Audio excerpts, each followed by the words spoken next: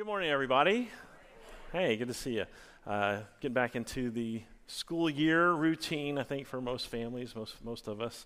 And so we're starting the new series here this month called No Offense. And I don't mean it like no offense, but, not giving offense, but I'm talking about receiving offense. How do we not take on offense? Because I don't know if you've noticed it, like I have.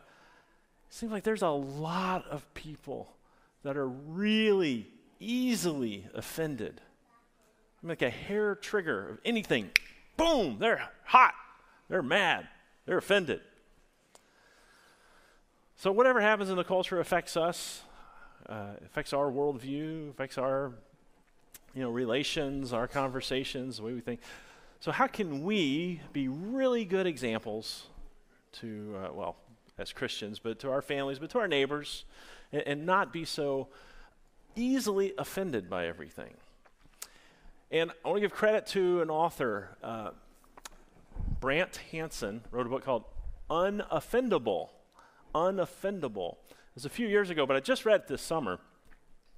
And he actually says this in his book. He actually has the audacity to say that you can be unoffendable. Now, the first time I read that kind of offended me because I thought Brant has no idea how many crazy people are in my life, and they're always right, and they're always loud, and they're always opinionated, and they just go on and on and on and on. Come on, you got to be kidding me.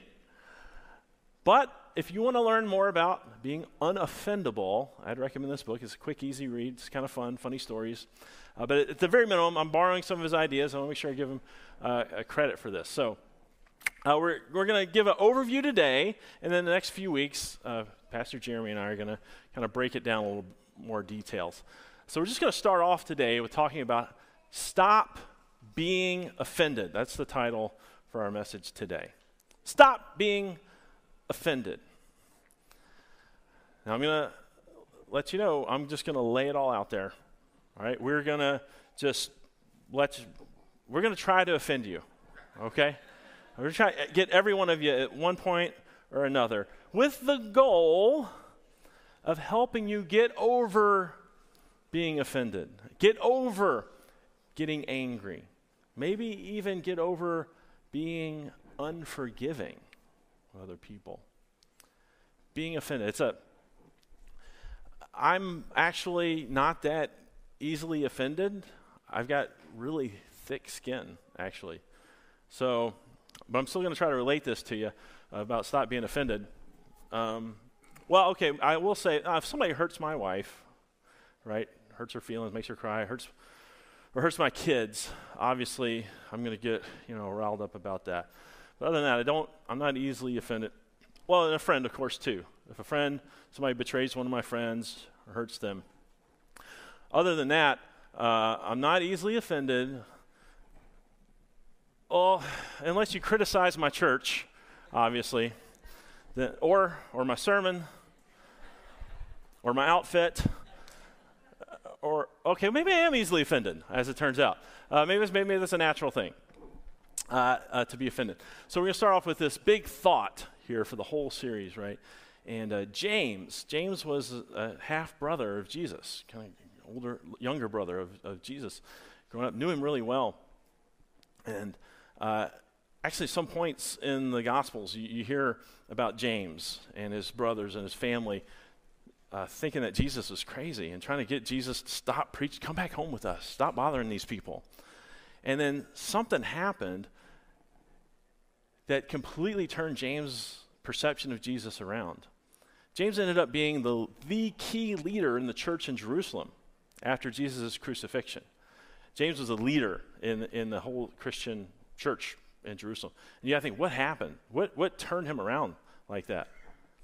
It was Jesus' resurrection, right? I mean, what would it take to convince you, right, that a sibling of yours is actually the Son of God, right? It had to be something absolutely miraculous, spectacular, unquestionable. So James, with this fire, this love he has for Jesus, his Lord and his Savior, he talks about not just listening to Jesus' words, Not just listening to the Word of God and knowing the commandments and all this, but doing them. How important it is to put it into practice. And that's what he writes about in this letter. And this is kind of an overarching thing, really, for if we could get this right, we'd probably get most everything else right if we just focus on this. But James, he says, everyone should be quick to listen, slow to speak, and slow to become angry. It sounds like that's pretty smart, right? But look around. Is that what people are like? Is that how we behave? What I see from most people is that they don't listen at all, right? And they're really quick to speak their opinion and bloviate. And they got a hair trigger to get offended and get angry and get mad before you know it, they're blowing up. That's what I see. But as followers of Jesus, as we listen to his word, he calls us to live a life where we are quick to listen to other people, slow to speak, push our opinions, and very slow, right, to become angry. Now, Jesus walked the earth. He lived this out so beautifully. And you probably don't know this because you're probably not a nerd like I am. But how many questions do you think that Jesus was asked as we have recorded in the Gospels? How many questions were directly asked of Jesus? I'm going to give you the answer. It's 183. Okay? 183 questions got recorded. People directly asked Jesus. Now, how many of those questions do you think Jesus directly answered? 3. Only 3 questions. Of all 183 asked, Jesus directly answered their specific question. Now, while Jesus was asked 183 questions, how many questions do you think Jesus asked of other people? It's 307. Over 300. And why is that? Because Jesus was incredibly others-focused. He was literally quick to listen to other people, slow to speak, obviously slow to become angry. That's a model. That's the model of how to share God's love and his grace and the gospel with other people. That's our most important task here on this earth, to share the gospel. Now, I've also noticed, sometimes in myself, but I think when I see people on TV or whatever, I see them getting so angry, it looks to me like they really enjoy it. Maybe it's cathartic. I'm not saying that they enjoy the thing that they're mad about, but I think they get some kind of reward for really blowing up and lashing out over that thing that just really just eats them up. And the thing is that everybody has their one issue. You know? Everybody's got an issue. Out of the hundreds of issues that everybody's got their own one that just torques me. That just sets me off. Boy, I'm going to fight this. I'm going to make this right. I'm going to tell them why they're wrong. And we've got all these different people, all their own one-issue things, right? And so it's this cacophony of yelling and screaming about everything under the sun, and it just never stops. Maybe it feels good for a moment, right, to just let somebody have it. Or just, boy, I proved my point. I won that debate. But let me just be honest with yourself and ask yourself, when you're angry, how's that usually work out for you? When you lose your cool, you lose your temper, you get so offended you just can't hold it in. How does that work out for you normally? Does that Does that make your children want to emulate your love and your relationships with people and how you treat people? Does it, when you're angry in your life, does that win people over to your side? Does that help them see the light? Oh, you're right. I understand now. Does it help people see the goodness of God? Does it help people realize the love that God has for this world in Jesus Christ? Does it help? Well, I'll answer. This is a spoiler alert for you. According to Scriptures, it does not. The very next verse there in James, verse 20. Because human anger does not produce the righteousness that God desires. Your human anger over the little offenses or your anger over the huge betrayals, your anger does not, it will not, it cannot produce the righteousness that God desires. Now, if you're like me, you might want to push back a little bit at this point and say, well, hold on now, but I have righteous anger. See, I am angry, I am offended over sin.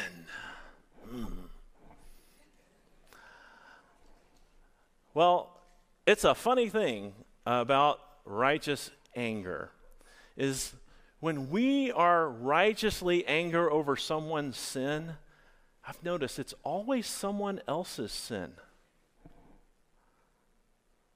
So maybe, just maybe, it's not really righteous anger.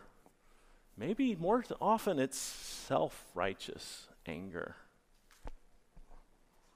I mean, it's easy to get angry and talk about and try to correct someone else's arrogance, right? But then not really notice my own pride. Or I can get really offended at someone's foul language, but I don't even notice my gluttony. Have I offended you yet? Because I'm coming for you. All right, before it's all said and done, coming for every one of you. Righteous anger. No. Now, Jesus, we got that one example, right? Turning over the tables, the money changing the tables in the temple. Righteous anger, righteous indignation. Well, here's the thing. Jesus can have self-righteous anger because he is righteous. And we're not. So we have to make a decision when we get angry. Someone offends us, something offends us, immediately we need to start thinking about how am I going to react? How am I going to do the Word of God? And the decision has to be, it's real simple. Do I want to make a point or do I want to make a difference? Do I want to try to win an argument or do I want to try to win a person over to see the love of the gospel of Jesus Christ? So I don't want my peripheral issues, right, to overwhelm and to trump my God-given mission to share the love and the mercy and the grace of God in Jesus Christ. That's all of our most important missions. And the way we're going to do that, of course, rather than being led by our feelings that will direct the actions that we take, we want to be led by the Spirit of God. Let the Spirit of God direct our actions, our doing of His Word. And again, if our deepest desire is to change other people's hearts, so all of the things that they do or say or vote for or write about or protest or counter-protest, all of those things come from what? The heart, right? And that's our ultimate goal, is to bring Jesus into their hearts. And I don't think I've ever seen anybody had a change of heart because they were yelled at, or they were judged, or they were criticized, or they were blasted, lambasted. That doesn't change anybody's opinion, right? People just, you start swinging, they're just going to build up the wall. It's natural. They're going to want to defend themselves. But you know what I have seen, and it's glorious. I've seen people completely change their hearts with love, with empathy, having conversations. We listen to them. They let their guard down. If we're willing to listen to them, guess what? Most people in the world are reasonable. They'll want to listen to you too. And that's the opportunity to share the good news and share the truth that we have in Jesus Christ.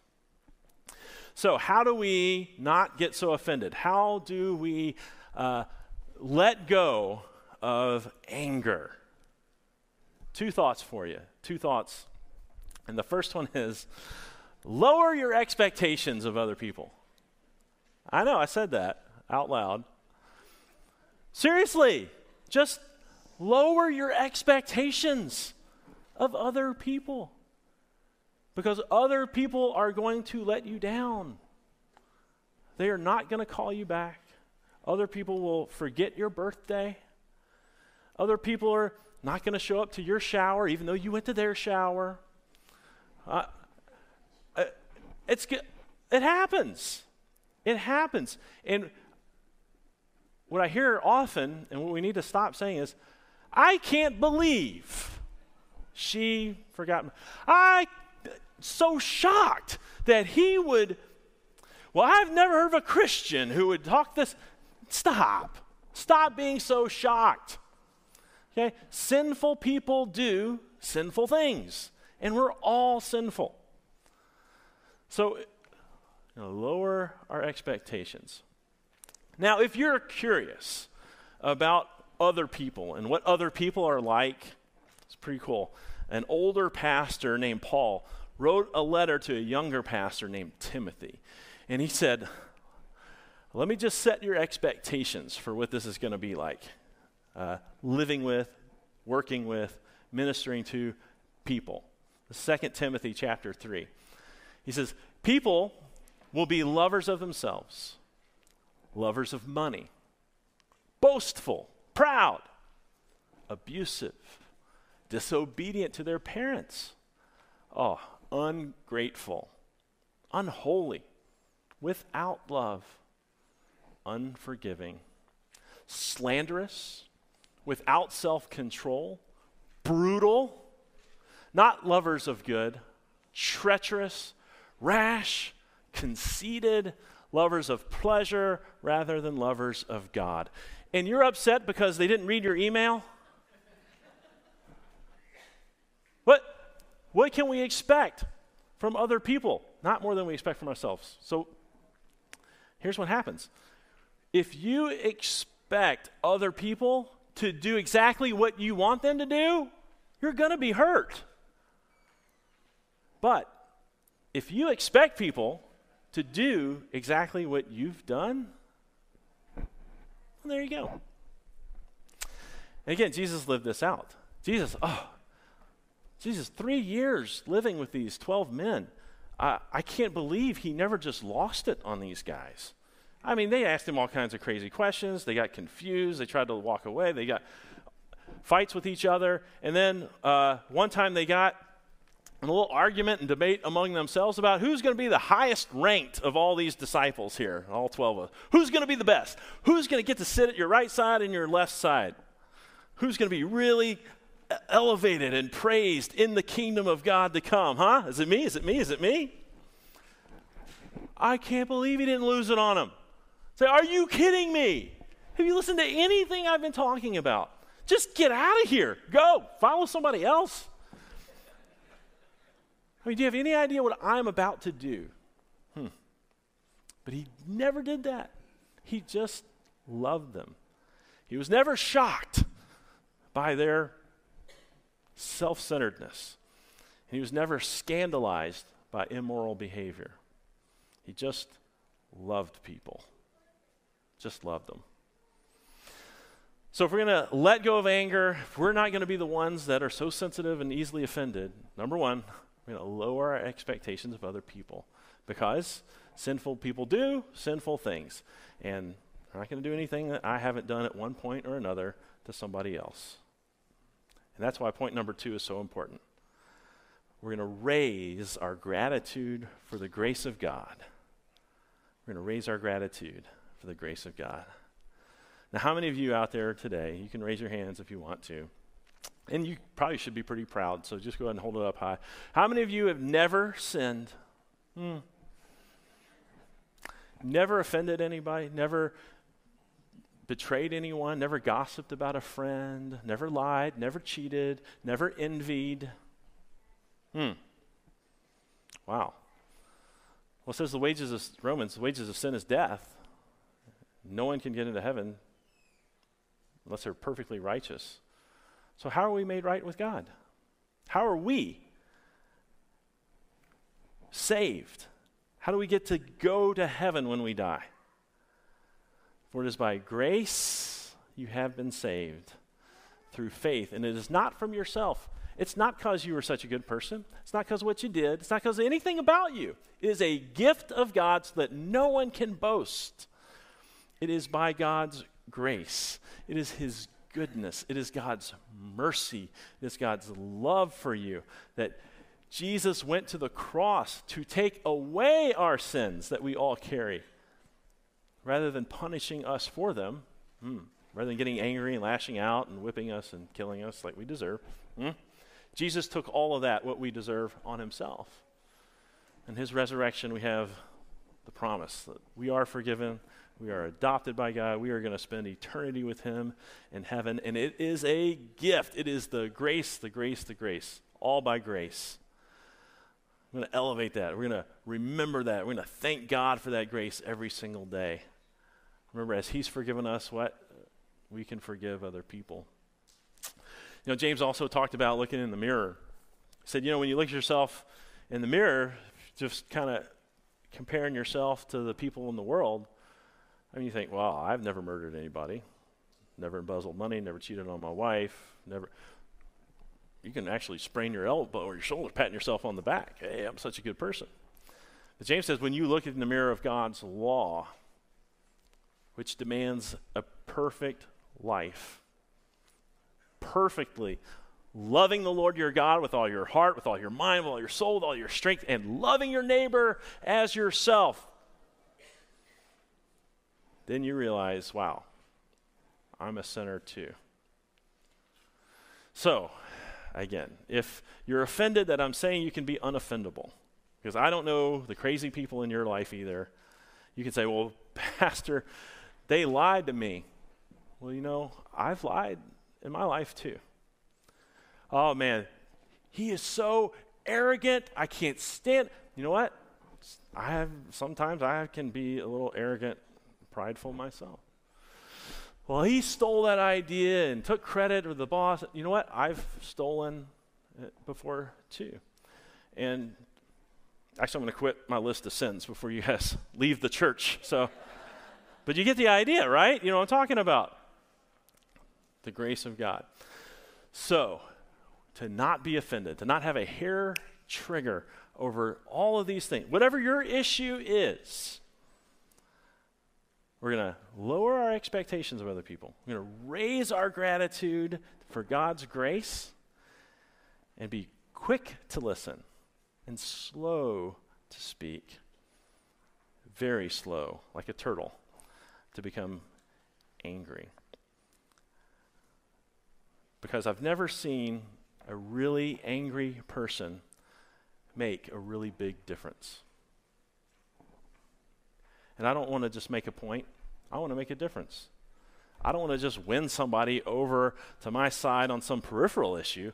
I want to win a person over to knowing the one who has changed my life. And his name is Jesus Christ. He loves and he forgives all people, all of us messed up, crazy, offendable people. And so as a church, let's rise above it. Let's lead with love, not with anger. Amen? Amen. All right, I invite you to stand. We'll pray. I have our blessing and our last song. Heavenly Father, your mercies are new every morning. And that is so good because we sin each and every day. thank you for forgiving us and giving us a new day, a new start, a new opportunity to hear your word and do it and to put it into practice. Lord, we all have a strong will for this world, for this nation, for our church, for our community, to follow you, to live rightly, to treat other people well. And we pray that as we see sin, we see injustices, we see offenses, that we would react first by finding out how we can make a difference, how we can connect with those people so that they'll listen to us and they'll listen to your word and your truth in their lives, rather than trying to start even more fights and arguments that are already too numerous in our culture. Lord, do this for your Spirit, the Spirit of peace rest upon us and our community here, and again, allow us to share the goodness of you, the mercy that you have, the love that you have, and the grace you give us in Jesus Christ. In his name we pray. Amen.